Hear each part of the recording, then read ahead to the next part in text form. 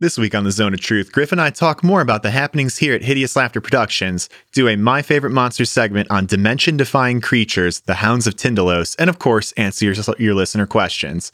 I'm your host, Steve, in the studio with your GM and my co-host, Griffin. Roll a will save. You're in The Zone of Truth.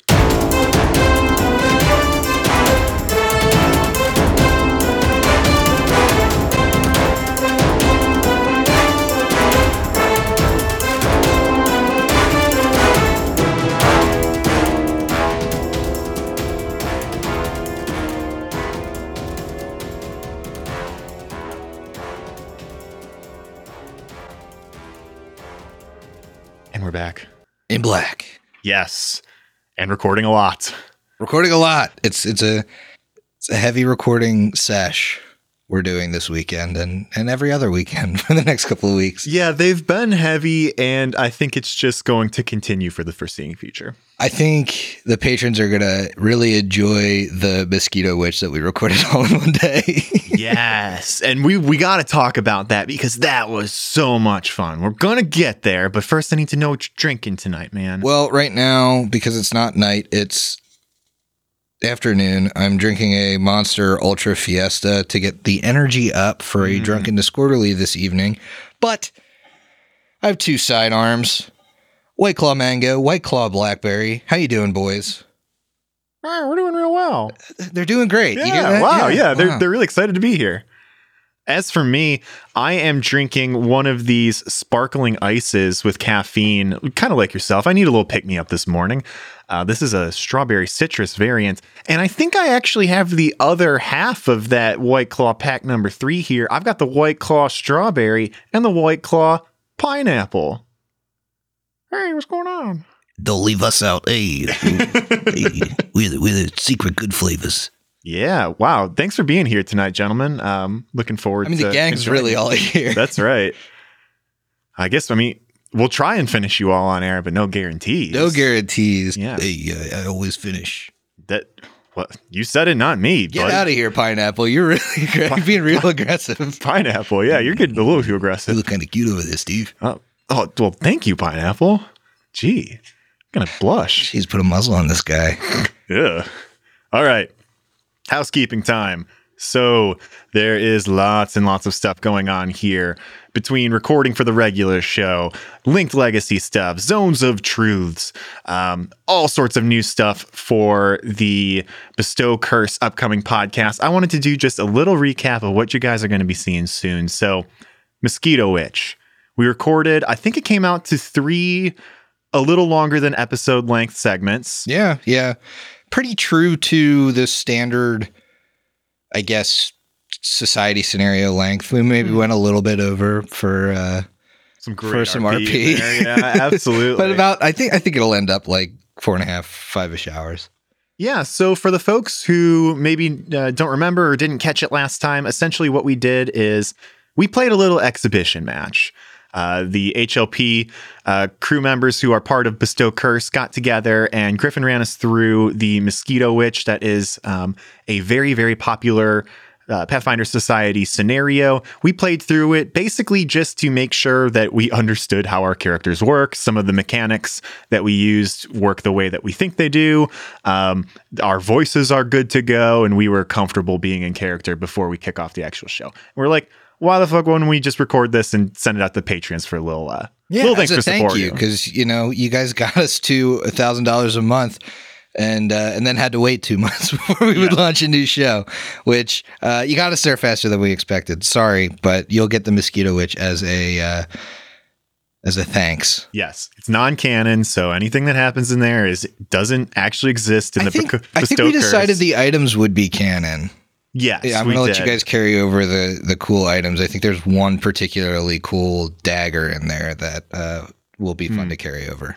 Yeah, absolutely. So let's talk about that for just a second. I think I, as well as all of the rest of the players, went in completely blind to the Mosquito Witch. I had no idea what the society scenario was about, what the hook was, or anything. Is that something you want to share with the folks at home, Griffin? Yeah, I think the Mosquito Witch, if you want to get somebody interested in 2E, it's one of the best level 1 society scenarios that's out there for 2E. I absolutely love it. but it's like cryptid hunting. It feels like you're hunting down this cryptid in the River Kingdoms known as the Mosquito Witch, and I equate the Mosquito Witch to the Mothman. It's really kind of the same creature. The Mosquito Witch has the like red eyes you see out in the woods, and it's known for being a portent of catastrophe, and you get to see that kind of play out in the scenario. It's very RP heavy, I would say. The much more than I expected. There's a lot of good skill challenges. There's only 2 combats in it, and they really backload them. So I think that's a good thing. I think to explore all of what 2E has to offer, it does a really good job of kind of balancing that over the course of a 4-hour thing. A lot of these society scenarios are like, go to this ruin and figure this shit out. 4 combats, done. 4 combats, they just spoonful you some exposition, and you're right. That's your session. This one had some really good like investigation and problem solving, and a lot of skill checks to put the pieces together, because you get pieces that are a little bit vague. So I think it's one of the best level 1 scenarios that Paizo has put out. Yeah, a lot of hype around it. We played through it. I would suggest anybody that's looking to play a little 2E or run a little 2E, if you just only have time for a level 1 module, that would be a really good one to do. It was a lot of fun. And it even comes with, from a behind the screens perspective, it comes with instructions to run it as a horror scenario or like kind of a lighthearted, goofy scenario. And you can do one, the other, or play it kind of somewhere in between, which I think is where we kind of landed with it. And it's just really versatile. It's really fun. I mean, you could play this one playing it with the lighthearted rules. You could play this one with kids. It's really? Not, yeah, it's really not. I'm gonna have to re-record two right. different versions. It's really not gruesome if you play it that way. Yeah, lots of fun. Sounds like there's a couple different ways you could run it, even for different groups or what have you. We're going to be dropping that on the Patreon feed, hopefully soon. Really, basically just as soon as the editing's done, we're going to throw it out there, but we'll announce it long beforehand. Long beforehand, you'll probably get a ping in your Patreon, in your email. You'll get a ping for the Patreon. Hey, Mosquito Witch is out. Yeah, long before you would have downloaded it. But what happens after that, right? So that's going to happen on our Patreon feed. So that's where you get your Linked Legacy stuff if you're subscribing $5 and up. After that, you're going to see some stuff populate on a brand new feed, the Bestow Curse feed. So what's actually going to be dropping on there? Well, on the 21st of May, so just a few weeks from this release here, you're going to get the trailer for Bestow Curse. Dun, dun, dun. Yeah, just a few minutes of cool hype, get you excited for the adventure, get you in the mood. Okay, cool, that's all well and good, but get me to the content, Steve. Well, I'm getting you there. So then on the 23rd, I actually had sat down last night with Griffin, and the two of us recorded a little bit of an intro for who Griffin is, where he comes from, what he's bringing specifically to this adventure. It's a get to know Griffin style episode, about 20 minutes long.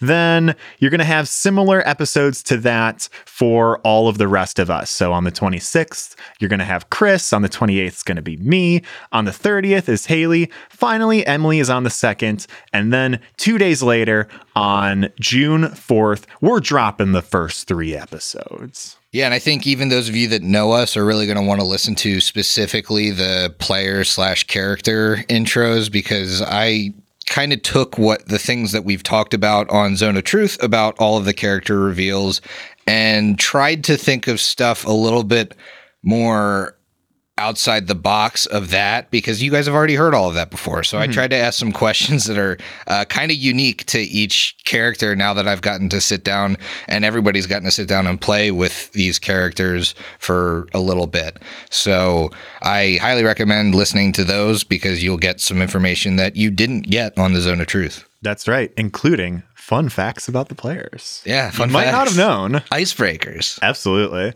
So that probably summarizes it for the housekeeping right now. Super excited for all that stuff to drop, and we'll keep you posted when it's going to happen. Let's play a little music and get into the episode. All right. What are we listening to? We're listening to another track from Derek and Brandon Feichter. Fiechter. Feichter, maybe? I didn't know last time. I won't know this time. I'm going to have to reach out to these guys and say, hey, man, listen, we play your stuff on our show all the time. Can you tell us how to say your last name? Yep. All right. This one's called The Minstrel's Lullaby. As we do with all of these episodes, Griffin, what you been getting into lately? What's been keeping you sane?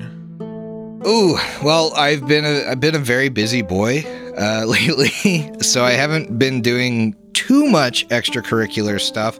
However, Haley and I started watching Titans, which was recommended to me by Tristan, a friend of the show. It's the kind of grittier Teen Titans remake. It's pretty good. I prefer Doom Patrol, but I like goofy things, so that's why I like Doom Patrol. Beyond that, I actually watched the new Mortal Kombat movie recently. Really? You did? Yeah, I did. And I mean, it was by no means good cinema, but it kind of brought me back to the older Mortal Kombat movies in a good way, because the effects were so much better and that kind of thing. Really didn't like how they did Reptile in it, but kind of didn't. I don't know, the way they did some of the characters maybe fits into the lore. I'm not a huge Mortal Kombat lore junkie, but they were kind of building up to a tournament, and it wasn't a tournament, and so that's a little bit of a disappointment. It's one of those things where, like, oh, we're leading into a sequel. Like, they tease like one of the characters that's like, where the fuck was he all movie? They tease that character at the end of this, and I was kind of left with that sucks. But I mean, the combat was gory. You had a lot of how the brutalities go. They were fatalities. They were good. You had your, the Kung Lao spinning hat fatality. Yes. That was in there. But it was so fucking cheesy because, like, Kung Lao does that, and then he's like, Kung Lao wins. Oh no! You're like, what the fuck? Or like the characters themselves would say, like, he literally, after that one, I think he said, Kung Lao wins, flawless victory, because like the other person didn't hit him. It was, I mean, that part was whack. I'm honestly a little upset that you told me that, because if I got a little fucked up and watched that movie and saw that happen or experienced it naturally, dude, I would have lost my mind. I watched it after I got my second COVID vaccine, so I was fevered out. Oh no! Watching this and just could not believe what I was seeing. I could not believe it. But I mean, it's definitely a good bad movie in the way that most of the old Mortal Kombat movies were, and I recommend it if you just want something that you're not going to take very seriously. That sounds really, really good. As for me, I've got something that I've been taking very, very seriously myself, because it is heavy. I've been watching a show on Netflix right now called Broadchurch. Okay. I am through the first season and a decent chunk of the way into the second. There's only 3. It stars David Tennant. He is a disgraced police detective in the UK who botched a murder investigation and then is sent to the sleepy town of Broadchurch. And on his first or second day, a child is found dead. And it is a very small town, and everybody starts suspecting each other. It is phenomenal. I'm blown away how good this show is. There's not a, it's not like an Americanized police show or detective show. There's no gun combat. There's no chase scenes. There's really no action. It's just paranoia in this small town, people suspecting each other, all of this dirty laundry and these old dirty secrets about everybody's neighbors coming to light, people suspecting things. You don't know what's true and what's not. It is so tightly written, and it is heavy. It is really, really difficult. Have you seen Hot Fuzz? Very similar, of course. I was just thinking like that's the comedy parallel to this. It pretty much is, yeah. So it doesn't have the like a cult was doing it the whole time that Hot Fuzz does, but it's just phenomenally done, phenomenally shot. David Tennant, I'm pretty sure is and maybe always will be my favorite actor. He plays a character that is just absolutely spiritually, emotionally broken. He's just a mess up, a total screw up, and he's trying to solve this case for peace of mind for the family and this town overall. You do find out who done it at the end of the first season, and I'm not gonna lie, like I was by myself in my apartment, and not just that, but like that final episode. You were by yourself. Well, yeah, I guess that's true. You don't have to preface with that. I don't know why I do that anymore. Yeah, I'm a lonely man. Everybody knows this. The final episode of season 1 is so incredibly emotional. I was like crying my eyes out by myself. It was phenomenal. It was so good. But I will say it is very heavy. It's really dark. So if that's not really for you, I understand. Watch Hot Fuzz. But watch Hot Fuzz instead. I also highly recommend Hot Fuzz. But if you're looking for a phenomenally acted, really, really tight script show, I would really, really highly encourage Broadchurch. Besides that, I've been listening to a podcast called Seeing Saw. It is a group of people. I didn't know you did a spinoff. Oh, I know.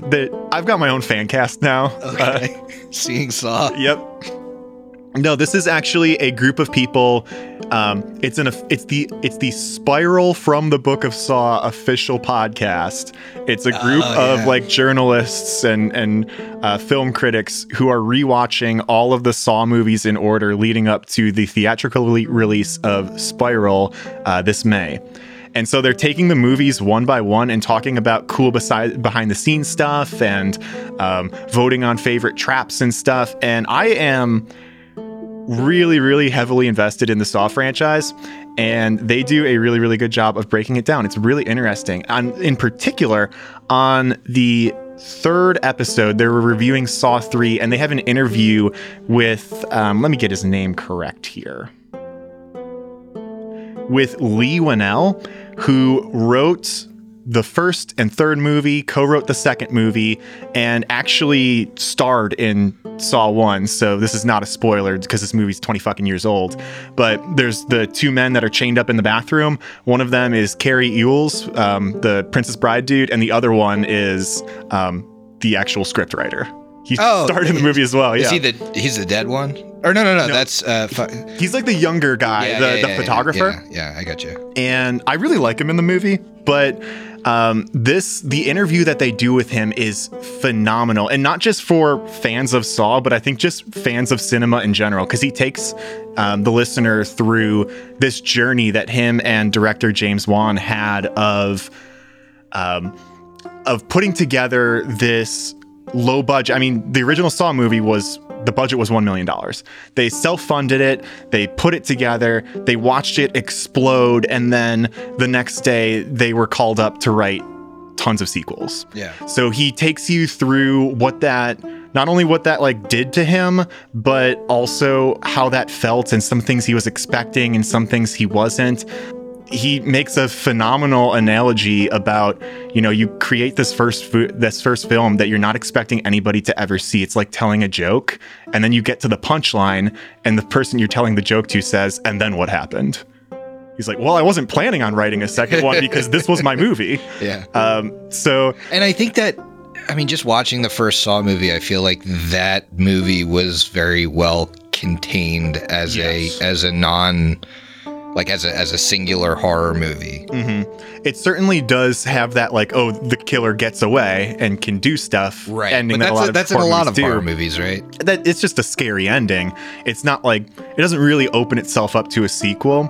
Like I feel like they had to do a lot more legwork for Jigsaw in 2. Yes. To establish. Like they didn't really establish him as like a serial killer in one where he's like doing intricate traps and shit. It was just kind of like this situation, this circumstance, and like this guy's this ominous presence in one.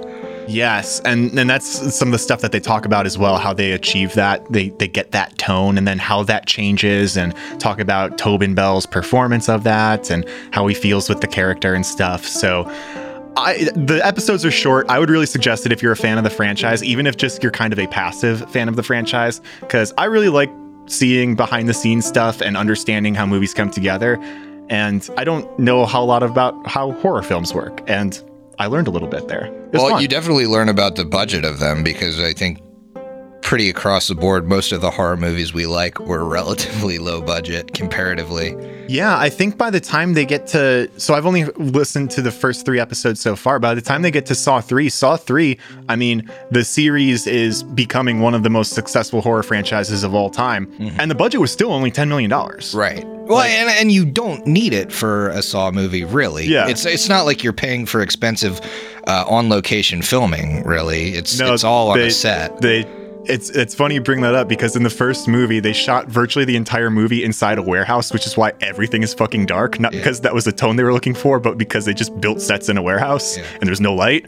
And I think at one point, might be in the second movie, someone is walking down a hallway past a bunch of rooms, and that's just... the actors walking past their dressing rooms. Like, so good. They're like, well, we need a hallway shot. What hallway do we have? Oh, backstage scene. Works. All right, fuck it, we'll do it. Yeah. So lots of really cool stuff there. I would highly suggest it. It's a lot of fun. Well, talking about Hot Fuzz, I'd be remiss if I didn't mention this. I start again in this fever-induced 2-day-long binge watch of whatever was on TV. I found a show called Truth Seekers, which has Nick Frost in it.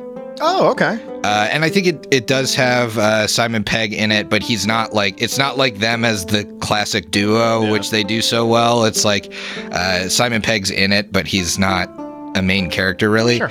And they're like they're IT technicians. They're realistically they're like cable guys, right? They're but for Wi-Fi, and they carry around all this paranormal gear because Nick Frost's character is obsessed with figuring out the paranormal and stuff, and they end up like solving a bunch of paranormal, like they become like ghost hunters. This sounds great. Is it a comedy? It's a comedy. Yeah, it's a comedy, but they're like ghost hunters, and they're solving like network issues. like because like, one of the network issues is like there's a ghost in the machine, and they solve it. But it's really funny. And I enjoyed it. I mean, it's not as good as some of their other duo stuff, but it's kind of it's a pretty lighthearted. I really like kind of the paranormal, like What We Do in the Shadows, like the paranormal show that's wrapped up in a comedy. Where can you find that? Do you know? I think it's on Prime. Oh, okay, sure. I got that. I could do that. That's really good. I like the sound of that. How about we jump into the meat of this episode, Griff? How does that sound? Yeah, let's go. All right. So my favorite monster segment today, we are talking about the Hounds of Tindalos. The Hounds Tindalos? The Hounds of Tindalai? Maybe? I don't think we ever resolved it.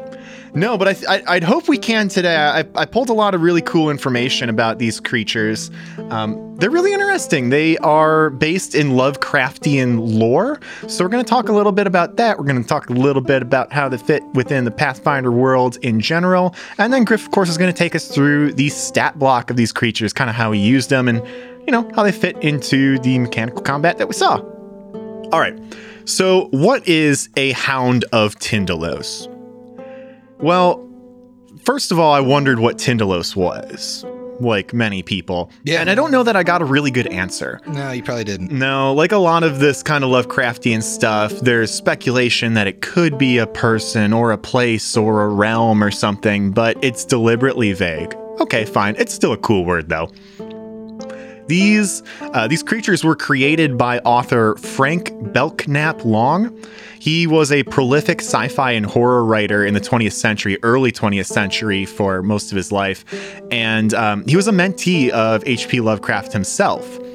They appeared in a short story actually called The Hounds of Tindalos, which was published in March of 1929 in an issue of Weird Tales. That's one of the old classic Lovecraftian magazines that stories like this would appear in. So a quick synopsis of the plot of that, because I think it really does put in perspective what these creatures are in not only in this lore, but in Pathfinder as well.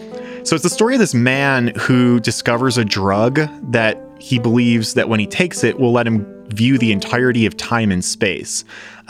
He asks his buddy to watch him while he trips. Just a very responsible thing to do. You need a trip sitter if you're crossing time and space boundaries. Yeah, no kidding, man. So he takes the drug, but while his mind is journeying through time and space, he goes back too far. And doing so attracts the attention of these beasts, these hounds who, I'm quoting here, inhabit the angles of the universe as opposed to the curves. Just unlike other life forms. So what he kind of says is that these beasts live in corners and angles, whereas within time and space, things like human beings live in the curves of time and space. I don't know that I quite understand that concept, but okay. He actually ends up staving off the hounds, and his friend leaves after this guy sobers up. His friend thinks he's kind of full of shit and was just super high, but when his friend comes back, he finds his buddy's body a few days later after a localized earthquake, decapitated and bloodless, covered in a mysterious blue ichor. And that's kind of the end of the story. So it's earthquake. Yeah, a localized earthquake happened, and then this guy got slogged by that earthquake, man. Yeah, so I think that's pretty standard for a lot of the Lovecraft stories that I've read about, or actually have read, where they start exploring a concept, it gets a little heady, and then it leaves you with a bunch of questions. These creatures also appeared in H.P. Lovecraft's The Whisperer in Darkness, which is a completely other thing. They don't have a central role, but it's cool to see them in H.P.L's actual work. You know what has surprised me now that we're kind of digging into H.P. Lovecraft creatures? Go ahead. The amount of crossovers he did. I just never really knew that, but so many things in H.P. Lovecraft are crossover. It's shocking to me because if you were to talk about somebody who's probably pretty knowledgeable about the subject and bring up the Hounds of Tindalos, they'd say, oh yeah, that Lovecraftian thing? Well, it wasn't Lovecraft. It wasn't from Lovecraft. He just kind of borrowed his friend's concept. And apparently that was cool. I mean, remember, that was the case with Dimensional Shambler as well. Absolutely true. Absolutely true. Very interesting. Yeah. There was a little cabal of these dudes who were all kind of writing the same stuff and sharing ideas and plot threads and creatures, and then that would work really well for and then it seems like there's almost this weird little pseudo revisionist history where it's just all attributed to Lovecraft now. Yeah, I think it's just the most popular kind of wins out, and I think his has just kind of, I won't say his work has necessarily stood the test of time, but it is still popular now. Mm-hmm. And so anything that is in one of his works is probably known as his work, even though he's done so many crossover things. Yeah, I think at this point it's just kind of easy, because I don't know that I could really point to something that is Lovecraftian in theme and put it in one specific genre. It doesn't quite fit into horror, doesn't quite fit into sci-fi, doesn't quite fit into mystery. But the word Lovecraftian sure does conjure a feeling. You know what you're getting into when you hear that. All of those things. So yeah, very interesting how that all works out. The creatures themselves across not only the Hounds of Tindalos short story, but The Whisperer in Darkness, and a later story from the 70s that also was Lovecraftian in theme, but was written by somebody else. They appear in that as well. They're described a couple different ways, but typically they have a somewhat canine form with a big proboscis coming out of their mouth. The later story, the one that comes out in the 70s, describes them as looking like a bat-like rag. Yeah, it's quite the descriptor. Yeah. And if you are going to be attacked by a Hound of Tindalos, basically you'd look in the corner of your room that would be mysteriously smoking, and then this thing would start crawling out bit by bit, which is a very cool way for something to come and attack you. Across all of the different stories where these creatures appear, it's hypothesized that they have been thought to inhabit Earth before any other life form, and for some reason hunger for mankind, although we don't really know why. So if a time traveler comes upon them, similar to this dude that was tripping balls in the other story, they'll pursue through time and space to feed them. But interestingly enough, they pursue people, but they don't go hunting, if that makes sense. Yeah. It was weird to me reading that, to see that, okay, if I journeyed back in time, I could attract the attention of one of these beasts, and then it would chase me to present day, but it just doesn't come to present day to eat a human. It's almost weird. Like it's protecting the time stream. In a way, yeah, absolutely. So how do they fit into Pathfinder, though? They're similar to the myth here, the Lovecraftian stuff, and really only appear on the material plane when summoned or somebody interferes with their domain, the dimension of time, and they look somewhat similar to how I described them earlier. They're just a little bit more feline and have a more alien face, but certainly a good depiction of kind of how I described them earlier. You certainly look at them and think, okay, that could be that. Sure. Some more interesting stuff here. They can appear anywhere, anytime in reality if there are angles present, like how they pop out of corners and stuff. And though they are definitely very smart and very cunning, they show no evidence of understanding or communicating with mortals. Basically, all of the knowledge that people have of them comes from people who have survived an attack or witnessed an attack or something. And they pursue time travelers, like we mentioned, but it's weirdly noted here, be it physical travel or simply divinatory glances forward or backward in time. Also, they may pursue creatures that teleport without regard to how this movement impacts subtle magical currents in the multiverse particularly. So that's a little weird to me, and not in a bad way. Just like in the actual Lovecraftian myth, if you travel in time or go to the dimension of time or whatever, in Pathfinder, you can attract the notice of the hounds. But also, if you are a diviner or if you teleport a lot, you may attract their attention as well. And I think that gives your GMs out there, your homebrewers, a little fun opportunity to inject some Hounds of Tindalos into your game if your party, does a shit ton of scrying or teleports from town to town to town to town, as people like to do in bigger scale, late level adventures. Yeah, it's very interesting. I mean, minor spoilers for Return of the Rune Lords. Mm-hmm. We encountered these in Return of the Rune Lords because our time stream had been messed with. Mm-hmm. And it was assumed that we were the ones messing with the time. And so we were attacked by Hounds of Tindalos. In this case, you have the Book of Abstruse Geometries, which you guys found. Mm-hmm. And I think I've likened it this way before. You had a book in the beginning of the adventure called Unverified Madness, and that kind of described the eldritch horrors that are out there. But the Book of Abstruse Geometries is much rarer. Okay. And it tells you how to summon them. Ooh. And so the Hounds of Tindalos are there because somebody had been messing with the book before you got there. So they'd been summoned to the area. Ooh.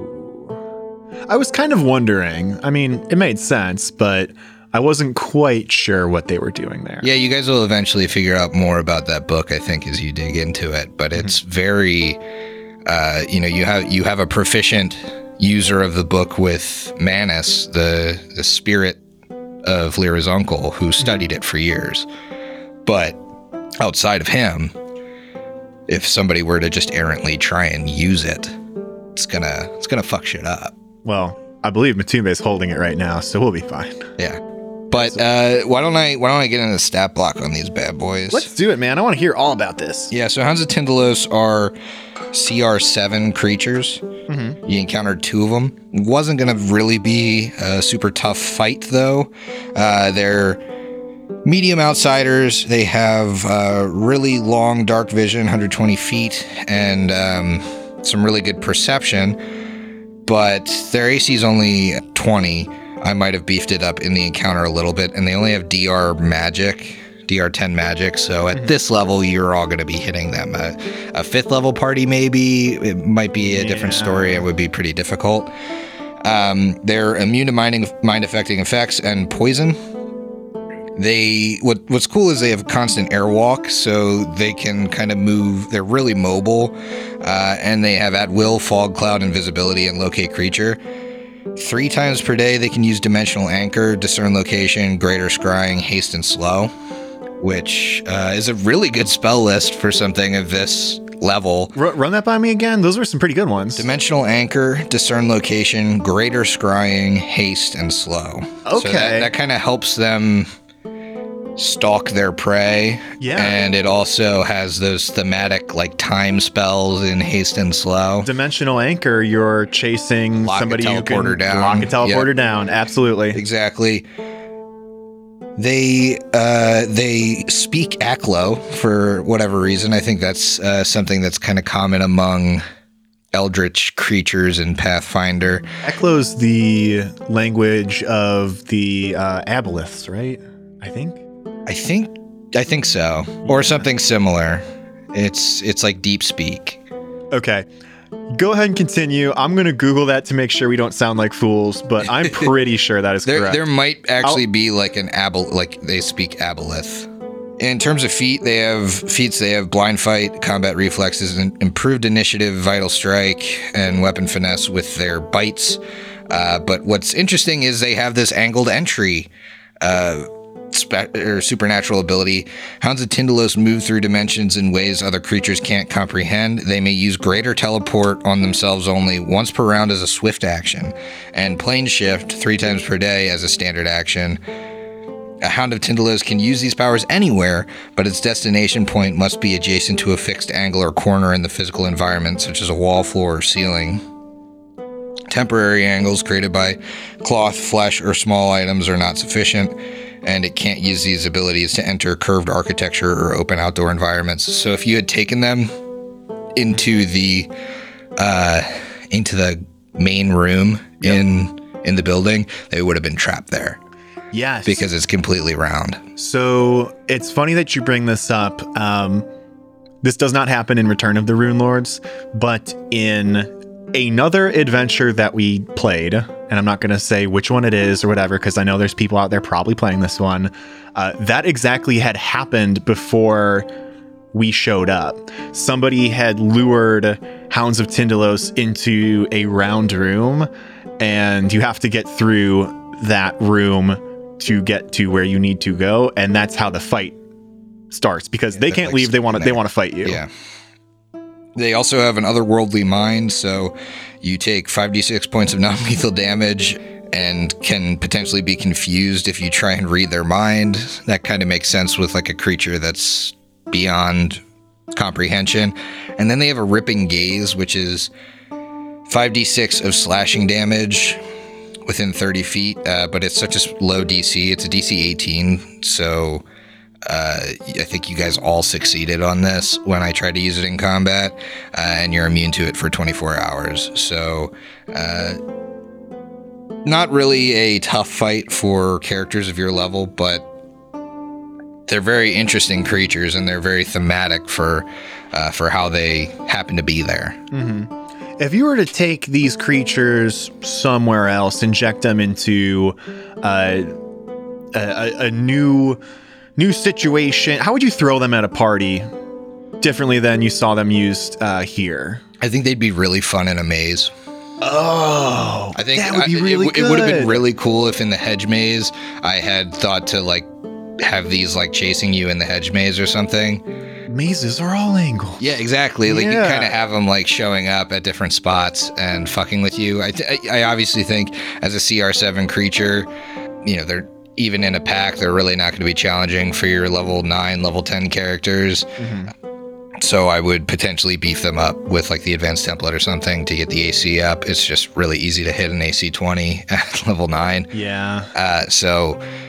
But this could be a great like chase around encounter for characters of like a 5th level party or something, where this ripping gaze is actually doing a decent amount of damage because a DC 18 is a little harder to hit, and because it can kind of like you have to consider your environment when you're fighting one of these because it can show up in a corner. So I think it would be really cool to like incorporate round areas and that kind of thing so that the party can learn about the creature and like defend against it. Yeah, I remember from the first time we had encountered them in that unspecified encounter that was off podcast, it was really fun to begin understanding how they worked, because I don't believe we had the knowledge to identify them right away. So I remember our GM moving them around on the map in very specific ways and in specific places. You just don't think about it until you actually start seeing it actually play out. It was really cool. Yeah, you're like, why is it going to all the sides of the room, or why is it like... Yeah, I could think of 5 better places for it to teleport. Why did it teleport there? Oh. And I think that's a good limiter too on the swift action teleport. I mean, swift action teleport's really strong once per round, but it's a good limiter that it can't just like, oh, I'm getting into flank. If you really wanted to fuck with a party, put it in a 15 by 15 room or something, put 2 of them in there, and then they can flank anybody at any point. Just bouncing off the walls. Right. I think the airwalk's really cool. That might give some lower level parties trouble though with this. So, but I guess the mitigator is at that point, it's just going to be gazing and it's not really going to have a ranged option. But like I slowed you guys all at the end of that combat. I think using that earlier on, if that hits a lot of folks, that's really thematic for the creature, I think, more so than super damaging. I think what that helps you do too is if you have a party like us that is mainly melee focused. We've certainly have some spell casting ability and a little bit of range, but mainly melee. You slow people right away, go somewhere else. They run across the room to get to you, go somewhere else. Yep. You know, you can just kind of keep ping-ponging back and forth with that gaze or whatever and be a little bit of a challenge. Yeah, I mean, the limiting factor with the gaze is obviously that once you save against it, it doesn't hurt you again for 24 hours. But but I think using them in like their at-will fog cloud or something is really good with the blind fight. You could, because then you obscure the corners of the room and stuff too. Yeah. So you can really make it tough on your party. Yeah. And the at-will fog cloud, just with how they were described in Lovecraft, they pour that smoke out of the corners so they can be smoky boys. Yep. Well, what else do you got for them? That about do it? Yeah, that's pretty much their whole stat block, man. I mean, they got a bite, 2 claws, bites 2d6 plus 3, claws is 1d8 plus 3, and they move 40 feet.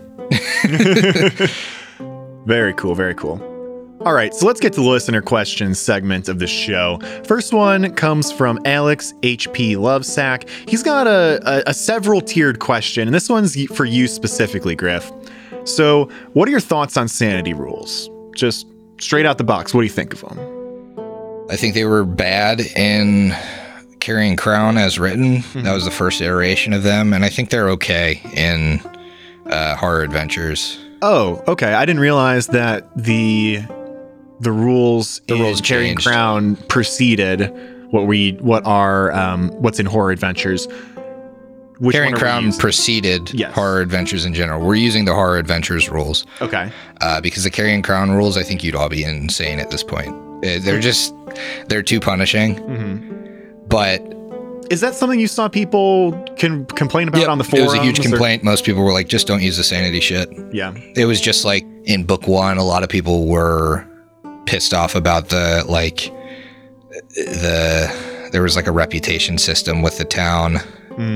I think I remember us chatting about that before, where it was like, the whole town would have hated you right away. And it's like the whole town chases you out of town. It's like, fuck that. That's not. But it does feel a little weird to me. And, I'm playing it by the book because this is a Lovecraftian thing.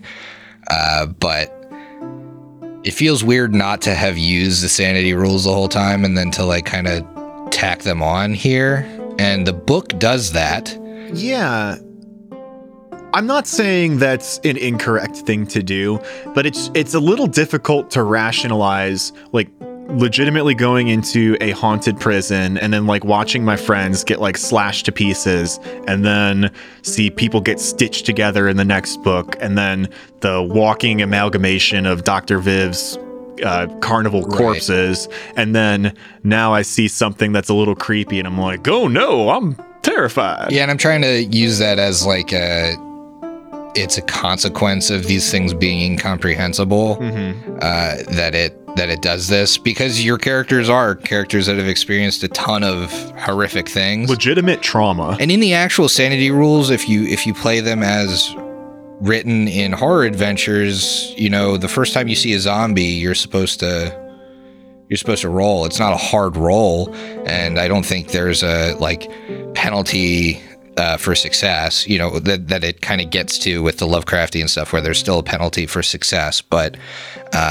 still, it's like the first time you see a mutilated body, you might have your players roll for sanity, and it kind of that system scales to that low, and it scales all the way up to like a great old one. Okay, and I've got a few questions of my own on the sanity system that I want to run by you just to kind of chat about it a little bit, because it is a big part of the book, and I think it's going to have some really lasting consequences on our further adventures here in Ustalav. But let's continue with Alex's questions for now. So what are your opinions on sanity rules in Pathfinder versus other systems? Have you experienced this in other systems? You read about anything? Call of Cthulhu has a sanity system, as does Delta Green, to some extent. And I believe there are other sanity. I mean, there's other sanity mechanics out there that I haven't really experienced or have heard played. I think like the Lovecraftian systems are the ones that actually give a shit about it, really. But they're much better. but I think that's inherent in the system, right? Yeah. It's like in a Delta Green or a Call of Cthulhu, like your characters are meant to kind of go insane or die. They're up against something that's way stronger than them. The odds are not in your favor in those systems. And in Pathfinder, it's flipped. The odds are supposed to be in your favor. And I think the sanity system is punishing in Pathfinder. Not so punishing that it's like lose your character punishing until it gets really bad. Yeah. But it's better executed in Horror Adventures. I still think that it's not the best. I talk about things that I like really enjoyed. Like I really liked the performance combat system, and like there's a lot of subsystems we've used that I'm like corruptions. Like I'm really jazzed about them, and I'm really jazzed about how we can kind of morph them and use them. The sanity system is cool.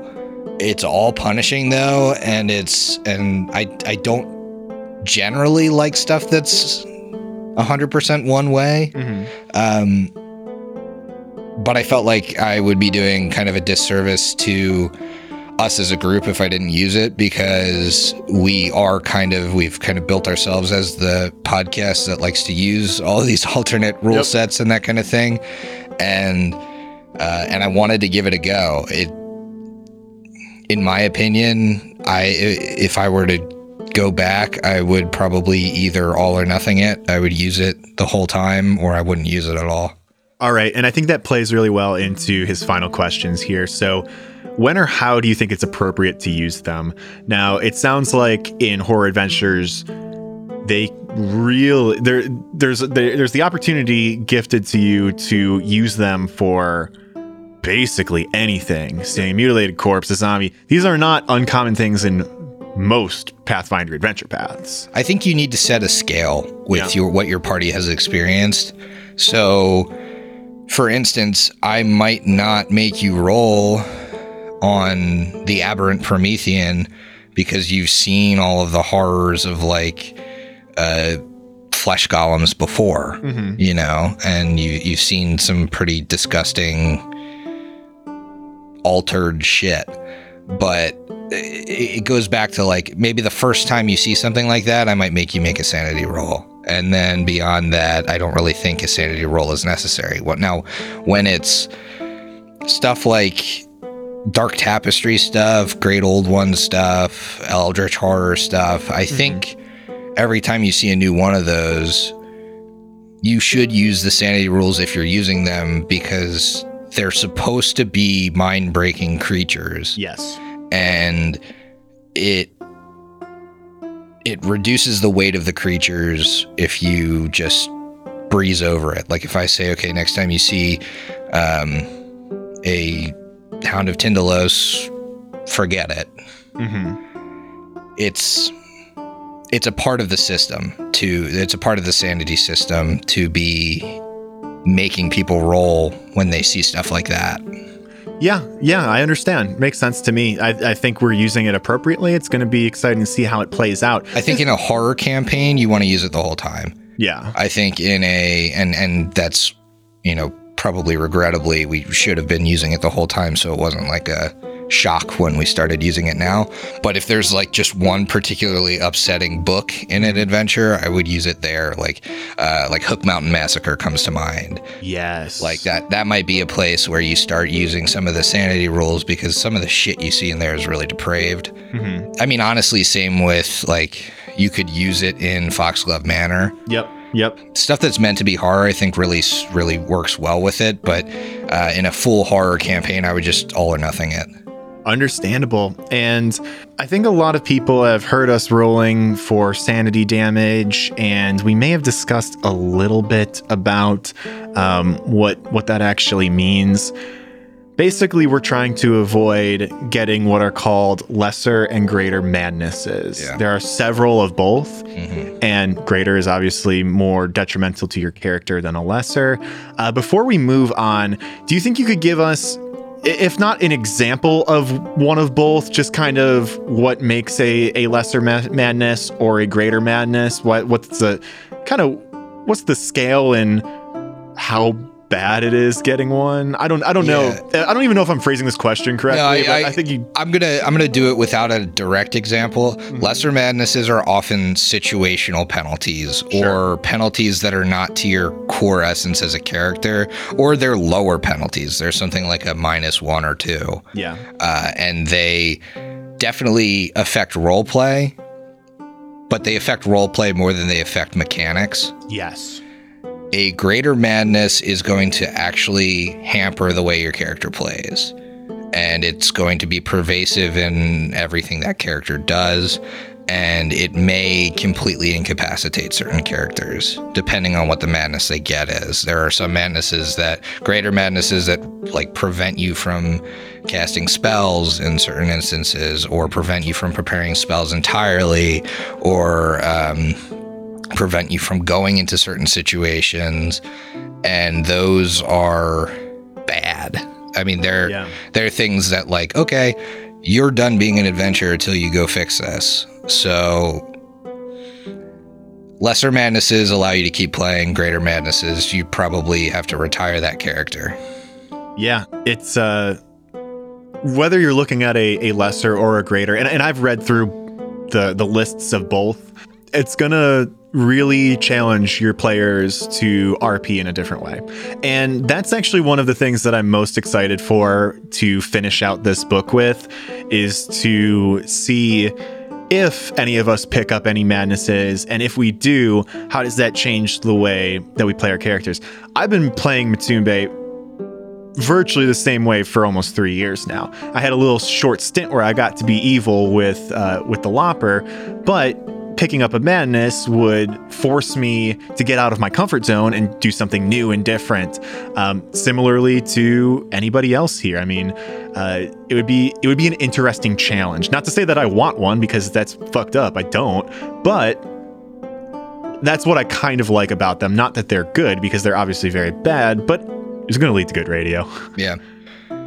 Yeah, one thing I will say is if you want to use the sanity system, you should probably talk to your group about it. 100%, because not only is there like an agency kind of issue with it, especially with the greater madnesses, which obviously my whole table is bought into me taking away agency for the sake of horror. But there's also a little bit of the just something that maybe rubs me the wrong way about the sanity system, and maybe it's just the madnesses in general, is that a lot of them are like real world parallels, and it kind of puts a bad taste in my mouth to like put statistics to a real mental illness. And I think your table has to be comfortable with that, and like you kind of have to be upfront about it. Like, I mean, if somebody at our table like had a relative or had issues with like schizophrenia, like that's a madness in here, and like they put mechanics to it, and they kind of like you're gamifying a disability. Exactly. And I really don't enjoy that aspect of it. So I kind of like, I have my group rolling on the table, and I'm kind of like fudgy wudgy with it, because I don't want one of your characters to like try and role play schizophrenia. I kind of hate that. Yeah, I agree with you. Some of my least favorite humor is when people make fun of folks with brain issues, like, you know, like the joke of like an old person forgetting things, like that's really sad and depressing and sucks. Like, don't laugh at that. Right. And I feel like you could, with the wrong people, get there, or, you know, be trying to role play or gamify something that may be greatly affecting somebody else at your table. Make sure you got that buy-in. And I hope that all of us can treat this with respect, and I know we will. Right. But it's just something you want to be careful about. Absolutely. Okay, next question comes from Commodore at Pharasma Saves. That's me. Why is Matumbe not a follower of Okay, this is going to take me a second to get right. It's an unfamiliar name to me. Grahastha? Grahastha, given his bibliophile leanings. I don't even know who that is. So I didn't either. So I did a little bit of homework, Griffin. Is that like a really obscure demigod? Kind of here, or at least obscure to me. So, Gruhastha is a male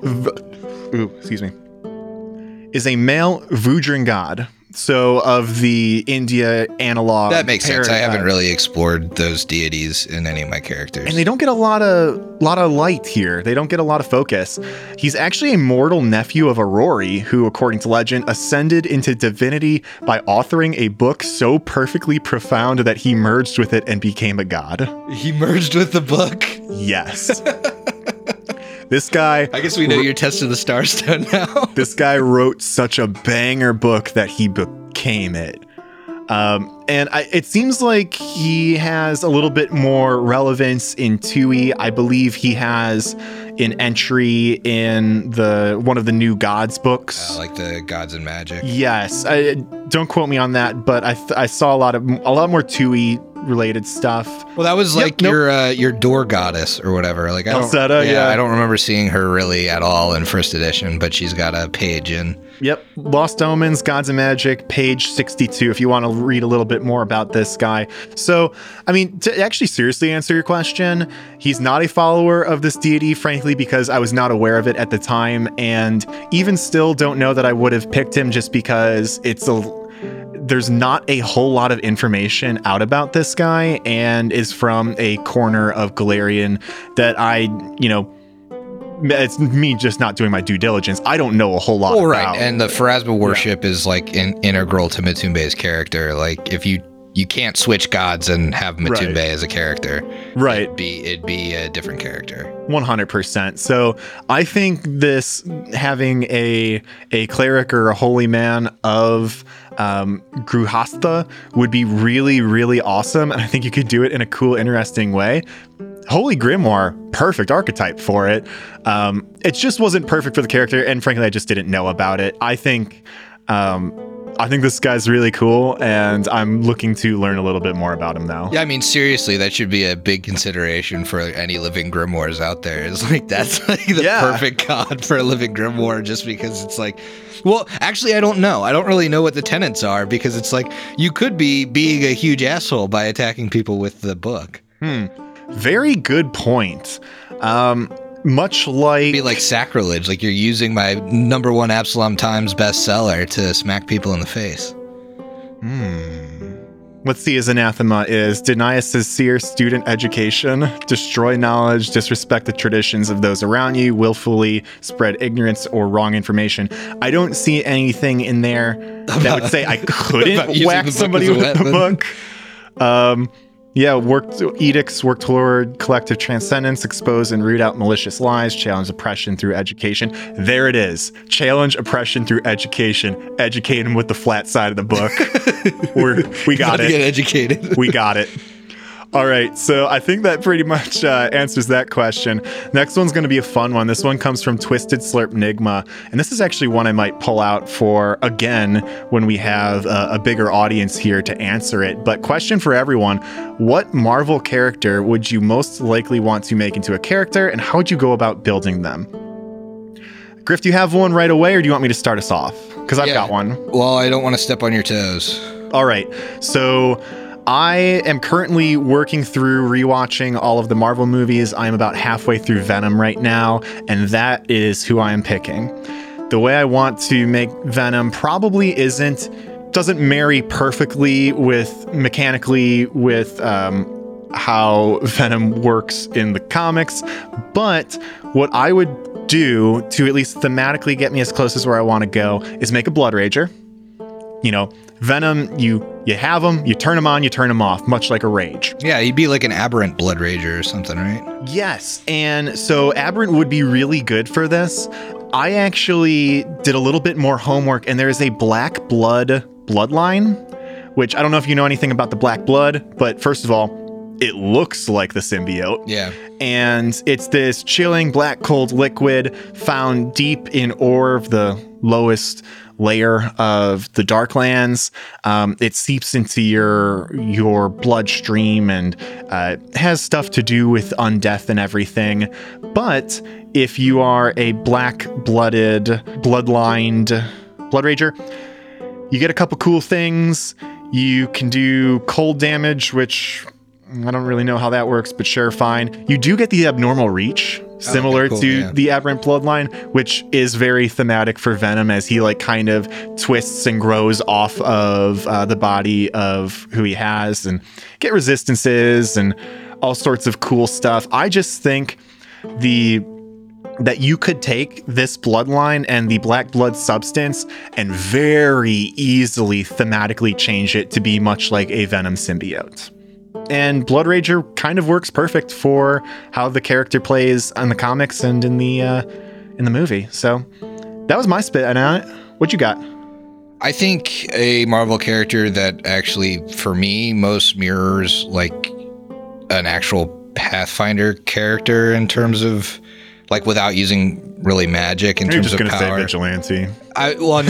I was going to say Hawkeye. I think Hawkeye would be really cool to make using the Eldritch Archer Magus, which basically allows you to fire spells through your bow, which works well with his multi-effective arrows. Yeah. And kind of I would go into crafting a little bit so that I could not only fire spells through my arrows, but also craft different types of arrows, like your flaming arrow, your whatever, an arrow for every situation. And Pathfinder, I think, has specific quivers that can help you in times like of that. Like a fishing quiver. Which is very similar kind of to what Hawkeye has in the Avengers movies, where you can see his quiver spinning around. And gives him what he needs. Yes. Yeah. And it's really easy to build an archer. There's a pretty much a feat tree to get you there, and they're really strong in Pathfinder. So I just think that would be the easiest way to build Clint. I was also thinking, and I want to spitball this with you because I haven't thought about how to build him yet. And so I think you and me together might be able to build him. I want to build Ghost Rider.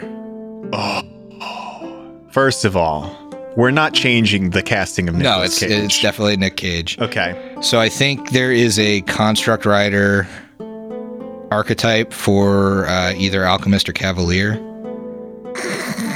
which I think, you can make your construct a motorcycle, right? Yes. This actually might be. You could set him in Numeria. Yeah. There you go. Yeah. He's got the construct shit he needs. Cool. He's got the construct shit he needs. Maybe a follower of Zon-Kathan to get the spike chain. Spike chains, yeah. I know. I don't think this is where we want to go with it, but it's reminiscent a little of when I leveled up Sawyer a little bit to meet him in episode 100 plus of the HLP.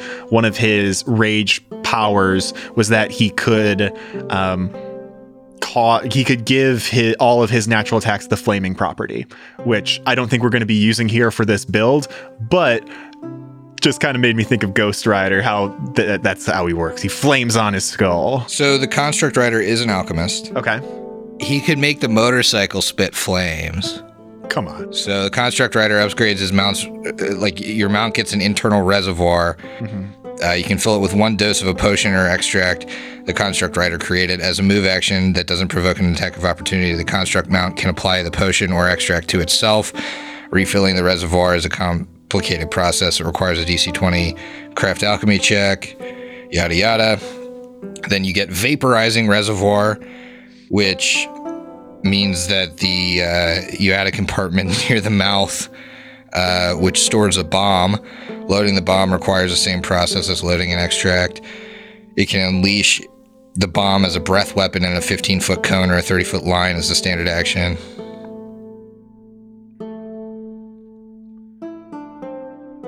Yeah, because the construct mount lacks the throw anything ability, Alchemist intelligence bonus doesn't apply to the damage. So you're taking a tiny hit on the damage, but you turn that bomb into a cone or a line. That's still pretty good. Then you've got the widened vaporizer, so that cone becomes 30 feet or a 60-foot line. Yeah, so that's pretty dope. I think we would take at least enough levels in Construct Rider to get that vaporizing, and that gets you the motorcycle. Yep. How do we make him Ghost Rider though? Okay. So, oh boy. I know we're crossing genres here, but if this were 2E, you could have him be a human with I think it's the Ifrit versatile heritage, because that's no longer, because I want him to be a human because he is human, but he also has to have some sort of tie to flame and shit. So instead of being a human or an Ifrit in Pathfinder 1E, in 2E, he could kind of be both. I know that's not where we want to go with this if we're doing this 1E, but I think that's an interesting thought. I'm trying to tie in Zon-Kathan. I don't know. I want to do like the flame stuff. Ooh, I fucking got it. Lay it on me. An Ifrit kinetic knight kineticist with the kinetic whip. Well, there it is. A whip of flame. Well, there it is. And he's like, flaming on. It's ridiculous. I think it's great. That's very good. I think it's great. You know what? Somebody out there build it.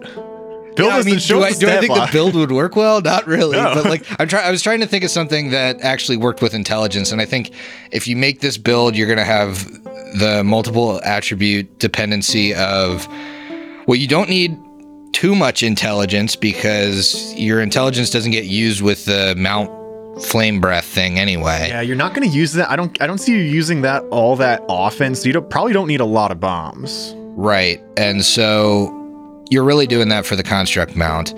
You get ride and stuff with that archetype, and so you really need Dex and Constitution, which a kineticist already has. Yep.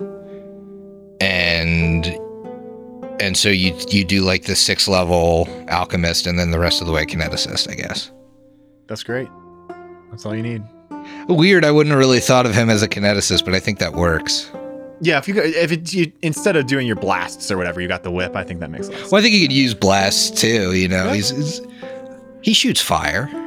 Well, in Spirit of Vengeance, he certainly pisses fire. Yeah. There you go. There you go. Beautiful. Absolutely. All right.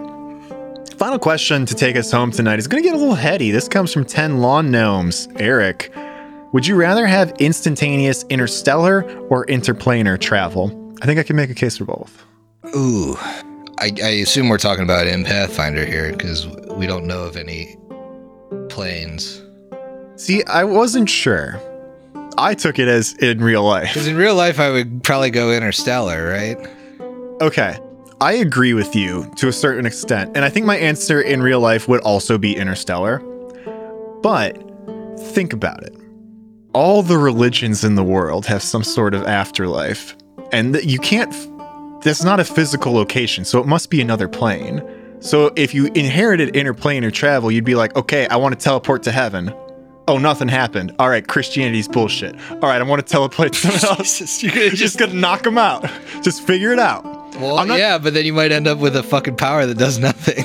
But then you know. I guess then you know. I guess that's good luck proving that to anybody. Right, that's what I'm trying to say. If you wanted to either prove or disprove religion, maybe you go interplanar travel. Well, I think interplanar, like if you believe in, this is still tied to the afterlife, but like ghosts and stuff. Like that would kind of, yeah, there you go. That would kind of, I feel like you'd be like a Danny Phantom-esque character then, where you could kind of like go to the ghost zone. Or like with religion, you could like take me to the astral plane. Oh, nothing happened. All right, ghosts are bullshit. Yeah. Now you know. Okay. Proven.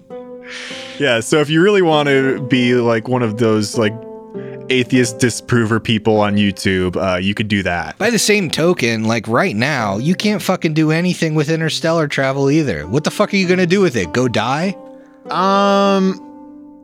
I think I've heard that there may be worlds similar to Earth out there that are very, very far away. So you're just like chancing it, heading there. Right. That's a huge problem. Like, unless you have some sort of spacesuit or something, you could go there. But then if you kind of peel it back a little further, I mean, we're not living in like Doctor Who or Star Trek or something. Like, if I teleport to another world that even has like the same ecosystem as Earth, I'm immediately going to pick up some sort of like fungal or bacterial or viral infection that I have no resistance to. I'm going to bring that back to Earth and kill everybody by accident. That's what's going to happen. COVID-2, interstellar travel boogaloo. Yes. Yeah, I mean, you're absolutely right about that. There's a lot of implications in real life. I think I'd go in Interstellar though. Then if I had to pick one. In Pathfinder, I think I'd go interplanar. Yeah, in Pathfinder, interplanar I think is the call. In Starfinder, I might go interstellar, so that you never have to fucking bother with starship combat ever again. Right, but what do we consider interstellar? Could I just use that as like teleporting around Earth? Then that would be pretty cool. I don't know. Do you have a minimum distance? Right? In Pathfinder, there's teleport. Do you have a minimum distance? I think it's trying to go beyond the bounds of what like a normal teleport would do. Okay. You know what I mean? Yeah.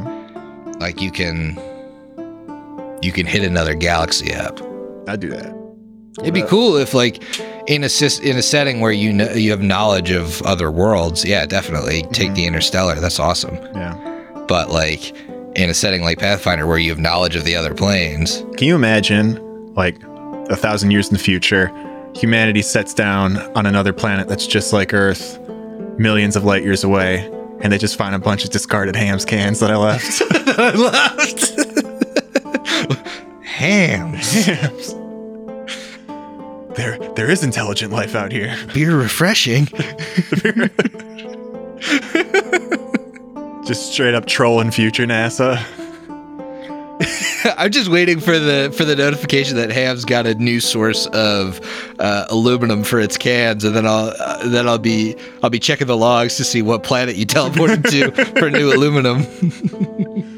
Oh boy, I could do it. All right, yeah, I think Interstellar here, Interplanar and Pathfinder. Check out the Boneyard, see what up. I guess. I mean, just fucking go to like Elysium or something. Have a chill time. Yeah, that'd be great. Yeah. Boy, that'd be nice now. Yeah. Being that. I'm heading to Nirvana, guys. Deuces. Later. This place sucks. All right, I think that about summarizes it for today. So, once again, always great chilling with you, Griff, and we'll have to do this again next time. Probably in like 2 weeks we'll do it again. We'll have to. Yeah, we actually will have to. Yeah, so, all right, well, everybody, thank you for tuning in. You've got a whole lot of really cool Bestow Curse stuff coming up. Is there anything you want to plug or shout out or wrap the episode up with, Griff? We are closing it down. Nope, just finish your drinks. We'll see you in 2 weeks. Later.